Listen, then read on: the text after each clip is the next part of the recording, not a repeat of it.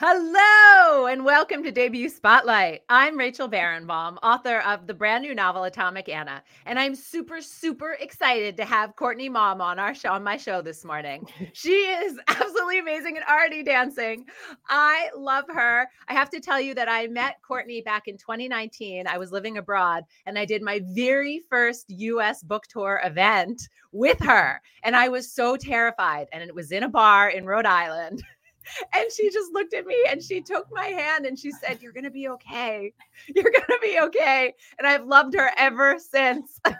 So, Courtney, I don't know if you remember that moment. Oh, Rachel, how could I forget? I remember that was a little bit of a tough event because there were many people in that bar that didn't want to be there for our reading. Do you remember they're like Yes, at right. the actual bar and we were sort of reading and there was definitely a vibe of I kind of just want to drink my beer. Like, oh, who are these maniacs up there with the microphone? Reading. It was, and you were like, is it always going to be like this? I said, you probably 8 times out of 10, yeah. Oh my God. But you were just so steady and strong. And thank you. Thank Oh, you. you're Oh my welcome. God. Amazing. Anytime.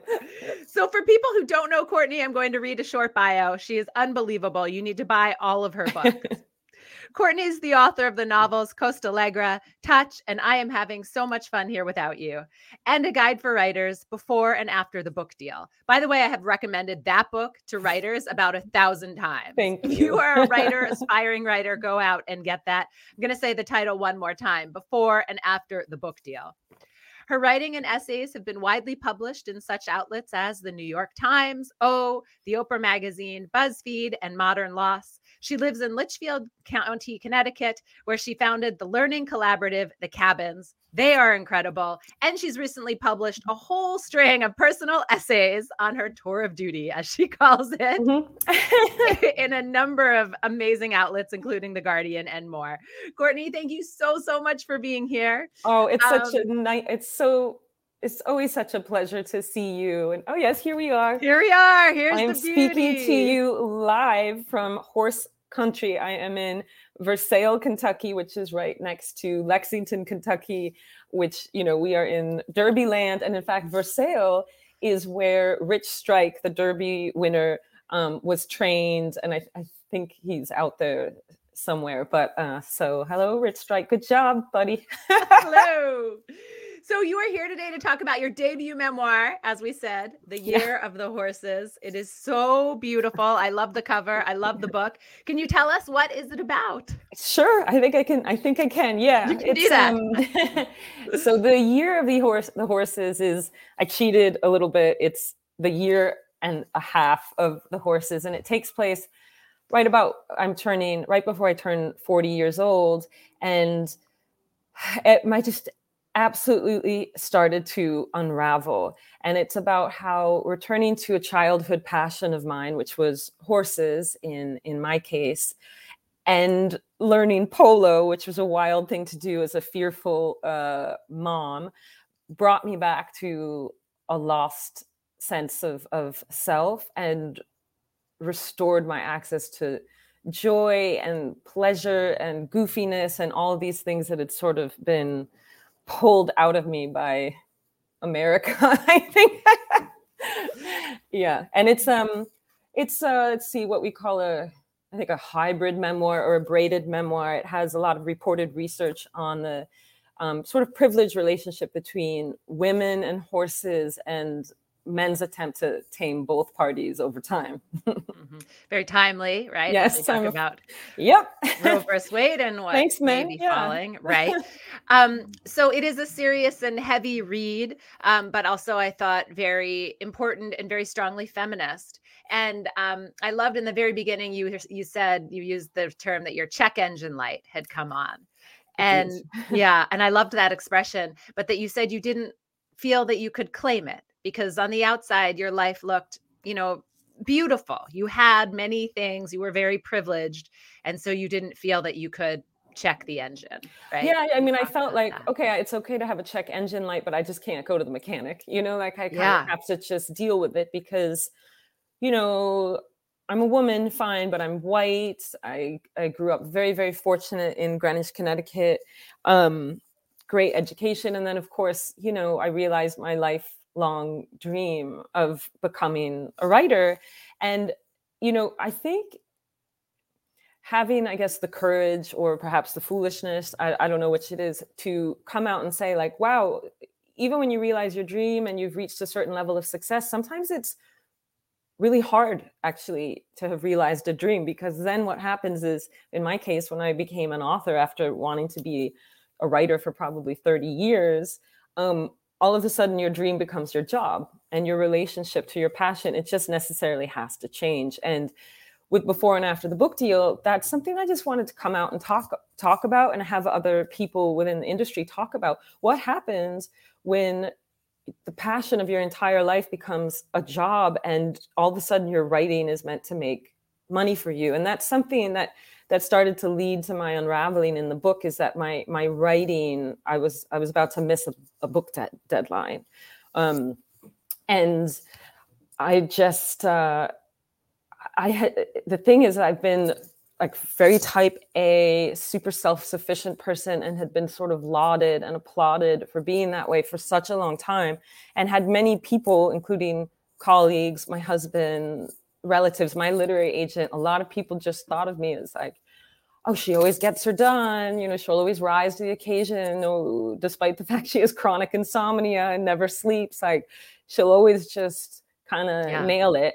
And I had not arranged my life in such a way where there was time in the calendar for me to break down. But it was actually my body, I think, that just started to come apart before I could acknowledge it in my mind, Yeah. So I think I don't want to skirt around, because you are very forthright in the book. And so I'm wondering if you can tell us, like, what does that mean that you broke down? I actually think it's interesting to talk about the physical ramifications, because depression, I think we think about it cerebrally so often. But for me, I mean, I've struggled with chronic insomnia, unfortunately, since I was like prepubescent. So it started with an absolute inability to sleep, even with sleeping medication. So you were trying everything. I was trying everything, like, and I had drugs, alcohol, talk therapy, acupuncture, and even talk therapy and serious sleeping medications. But I just reached a level of insomnia. It really was like a runaway racehorse. Even the pills, I could not sleep. It was like I was making myself break down, maybe to signal to others. And then I dropped. Probably I was at like 119 pounds, which is probably 19 pounds less than I am now. So not a healthy weight for me. I developed irritable bowel syndrome. I couldn't keep anything in. I couldn't really digest food. I started getting debilitating canker sores like all the time. So speaking became horrendously painful. I mean, there's other things, but it was no picnic. And through all that, I had a toddler. I was touring with my husband for a film that we'd written together. And this was no small thing. I mean, it went to Sundance. And then I also was touring for my first book and was under contract for a second book that I only had a year to write. And I was working in marketing and advertising. I was the only breadwinner in my entire family. So, and breastfeeding, all the stuff, right? So keep adding on. Among, social planning and cooking the dinners. It just, and fell apart.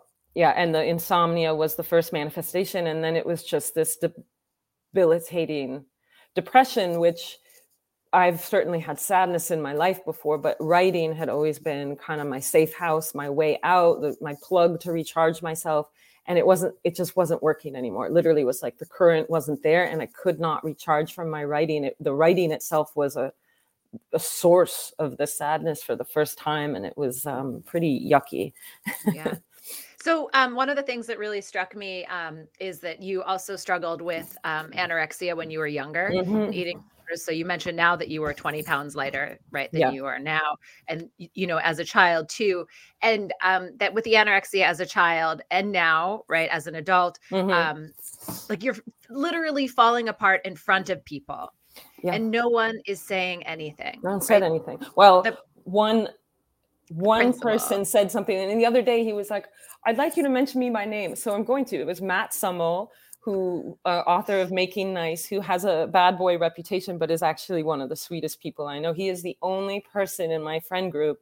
I mentioned him in the book. He pulled me aside at an AWP and he said, "What the hell is wrong with you? You look like shit. Like, you look absolutely awful." The only person, you know, and it's something I've been thinking about a lot because, you know, in many ways, no, you shouldn't be allowed to comment on people's bodies, right?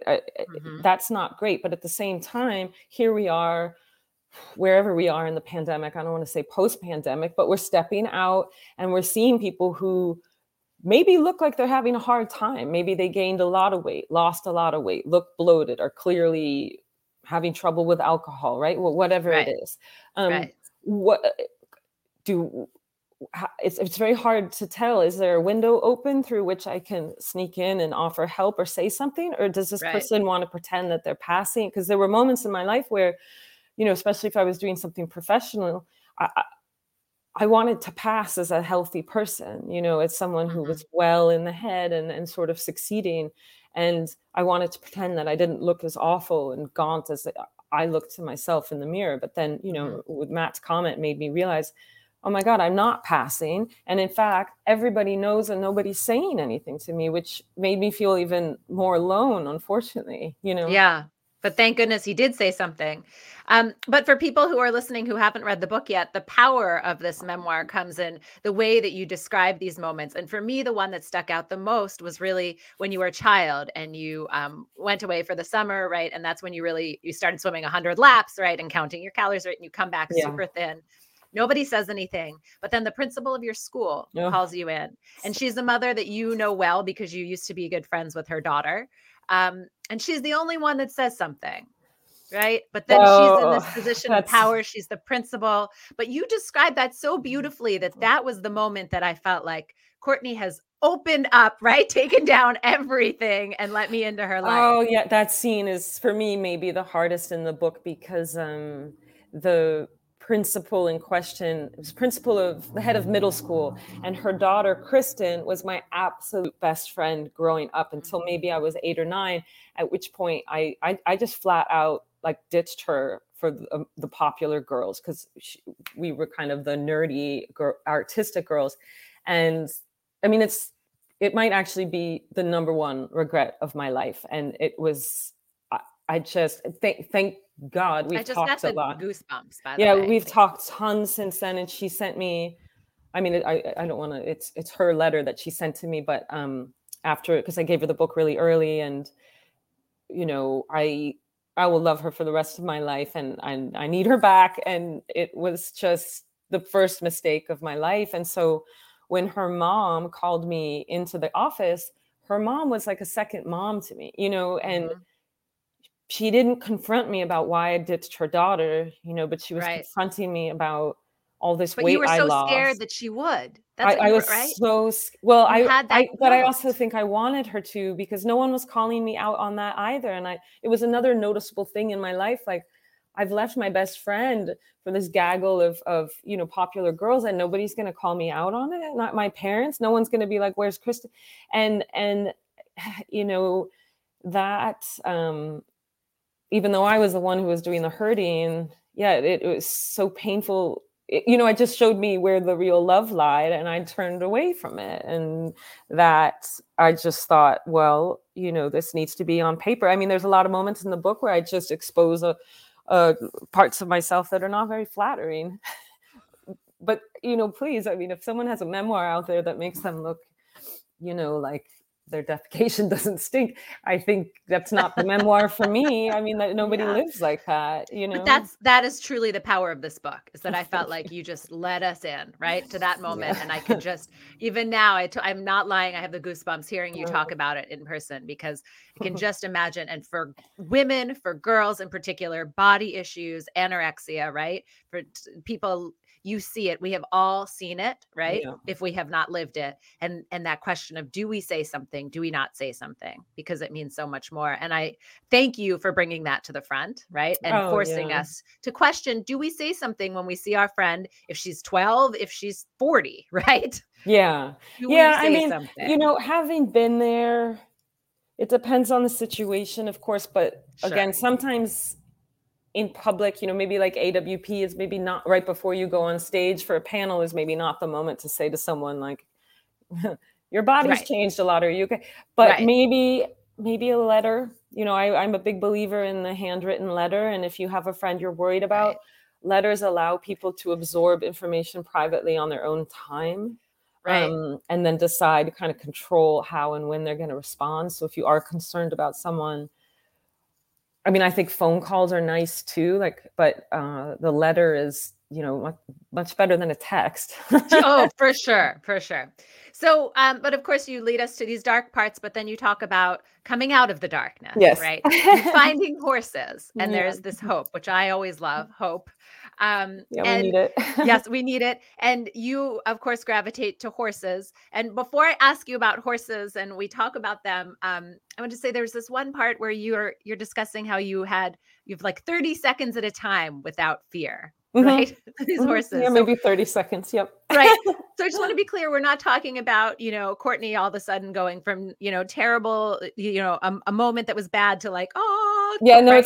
it's not Seabiscuit. No, we're talking about like 30 seconds at a time. This is still day by day. And just that honesty was Yeah. just very powerful. But okay, Thank you. so talk to me about horses, how you came to horses. I would love to talk to you about horses. So there's when I was a little girl, I rode all the time. It was my life's joy. And when my parents split up when I was 9, a lot of stuff in my life and in the book happens when I'm 9, leaving my best friend Kristen, my parents' divorce, and a lot of that had to do with my brother who has a developmental disabilities and really awful heart problems, and he was being hospitalized all the time. When I was 9, he was younger, about 4 years old, and more or less I went to live with my dad, and Brendan, my brother, he kind of lived in the hospital. But so a lot of things in my life changed, and it's just my mom wasn't really available to take me to see the horses anymore, and my dad was on Wall Street, so it just sort of stopped. And I was starting to become interested in boys, so it wasn't some great heartache for me. And then as I got older, I became quite determined to make my own path and not follow a model of what I was seeing in 1980s Greenwich, Connecticut, which was, look nice, nab a finance dude and stay in Greenwich and rely on his money. And so, I took, I guess, the bohemian path. But And you left horses for a long time. I left horses, yeah. And it was 30 years later, when I'm 38 years old and just completely coming undone. I was at a birthday party for these toddlers, and no one tells you when you're pregnant that you're going to have to spend so many years going to like awful children's birthday parties. And I was sitting there. I hated them. I mean, like severely depressed. And these little toddlers are whacking a piñata, a little donkey with a baseball bat, and it's spilling its innards everywhere. And I'm just thinking, oh my God, I want out of this is not how I want to spend my one and precious Saturday. And this man came in who I might never have met. And he said, oh, hello, I can't hug you. And, in greeting, I just came from the barn, smells so bad. And something in my heart just exploded. And I was like, what barn? Where? Give me the trainer's number. Because I've been trying all these things, like dance classes. I don't know, like I said, acupuncture. I've been trying things to try to get back to joy, and nothing was working. And I took the trainer's number. I went out in the backyard of the birthday party. At this point, not only acupuncture, but you've been trying like medications, prescription drugs, serious talk therapy, couple therapy. And it was one of those couples therapy where we have to repeat what the other person said. I mean, it was all very painful. I went to clown school. Like I tried a lot of shit.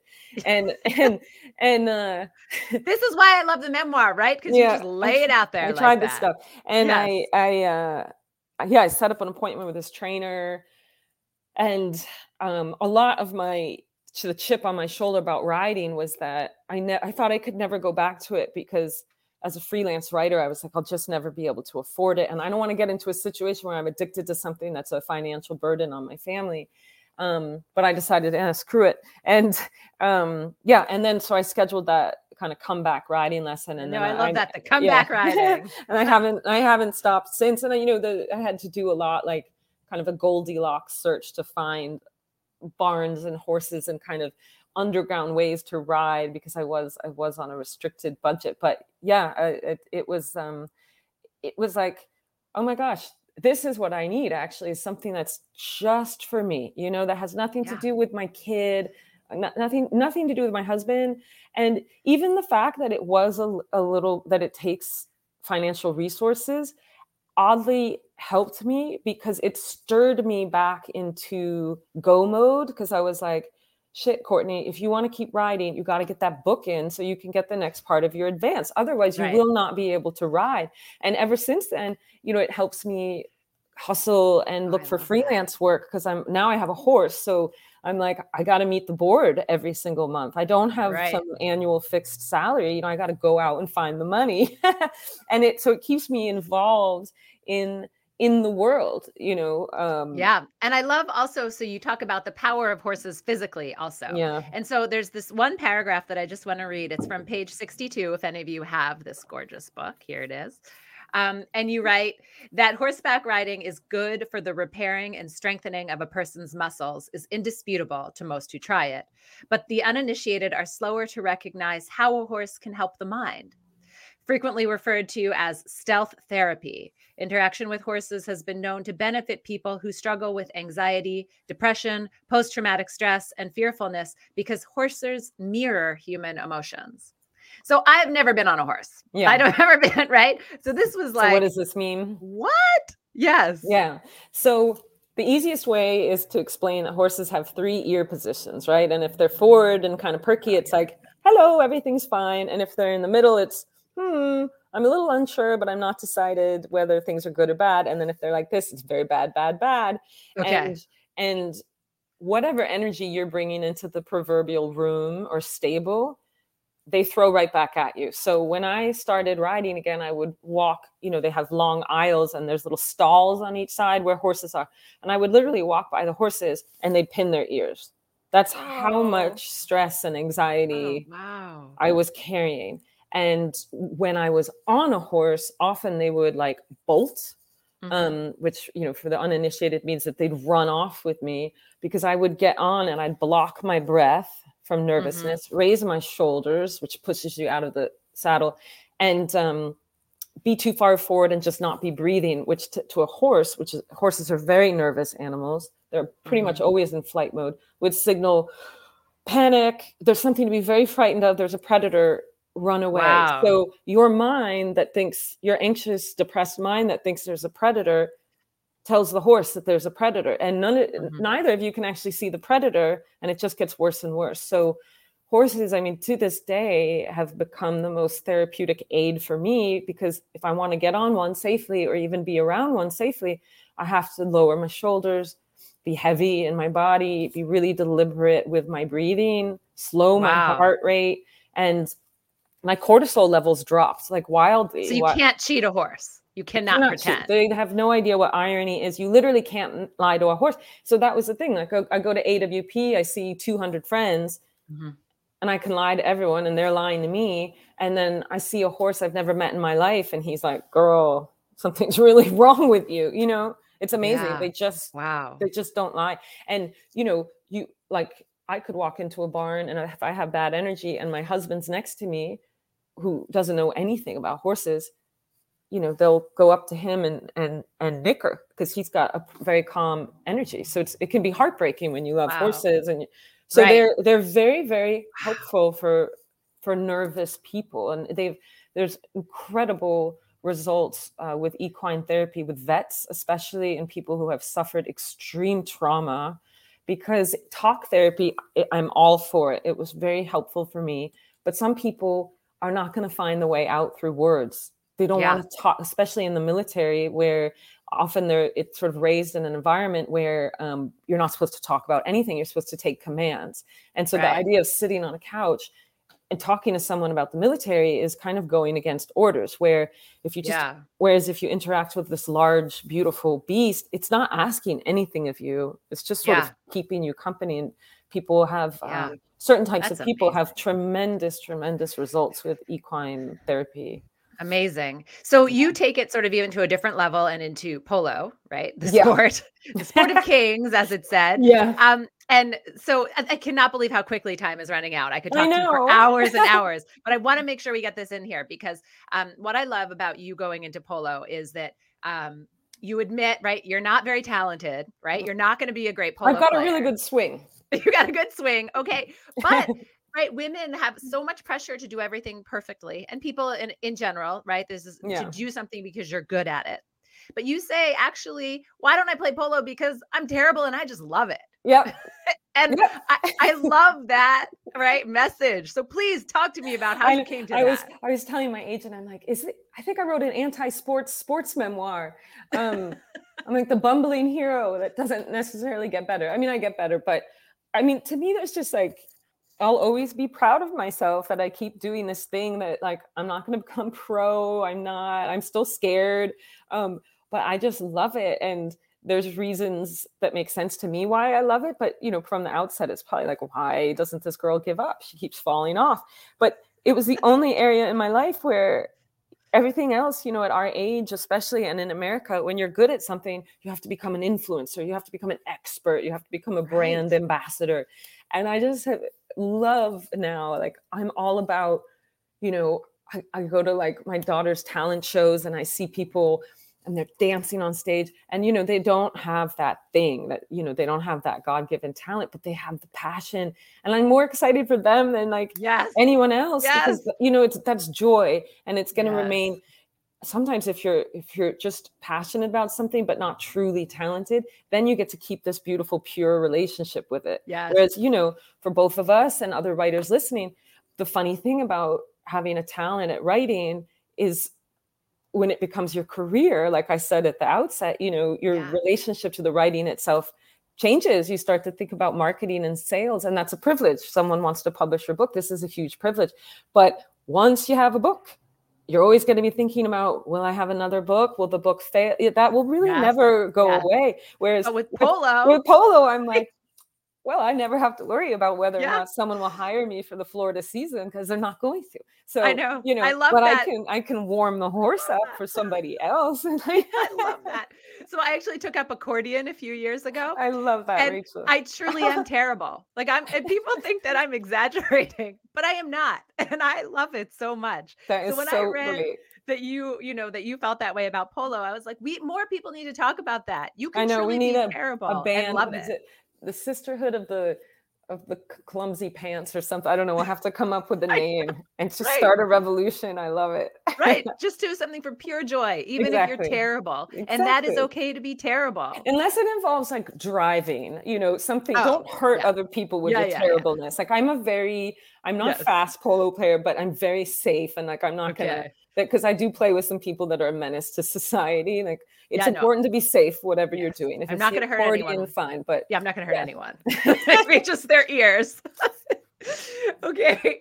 So we only have a minute and a half left. And all of my listeners love my last question. So I have to ask you, you have written an entire book of advice on how to publish, but what is the advice that you would give someone in 1 minute or, you know, a new writer, maybe they're doing memoir or fiction? Okay. My advice is if you're dead set on the traditional publishing path, agent and book deal, I'm sorry, I just saw a weird message. Sorry. Expand your thinking a little bit. This is such a competitive time in publishing right now. Like it is not for the faint of heart. And we are so gifted. I mean, this is the silver lining of digital media. We have all these avenues, all these ways to get our stories out. YouTube channel, IGTV, a newsletter, a podcast, dance routines on TikTok. So start thinking about what channels actually bring you joy. And if it's performing in the street, maybe start a one-woman show instead of trying to get your essay collection published. You know, think out of the box because the gatekeepers are going to tell you nobody's taking memoir, nobody's doing it. And they're not always right. You know, and you might have to forge your own path. And the traditional book deal, it's awesome. It is extreme privilege and fortune, but it is really hard. It's really hard and it doesn't always come with joy. So maybe take the reins and create your own success story. That would be my advice. Courtney, I love that. And I advise everybody to listen closely and buy all of her books, in particular, The Year of the Horses. Thank Courtney, you so much, Rachel. So much fun. I always love seeing you, hopefully in real life soon. Yeah. All right. May you sell many, many copies. Inshallah.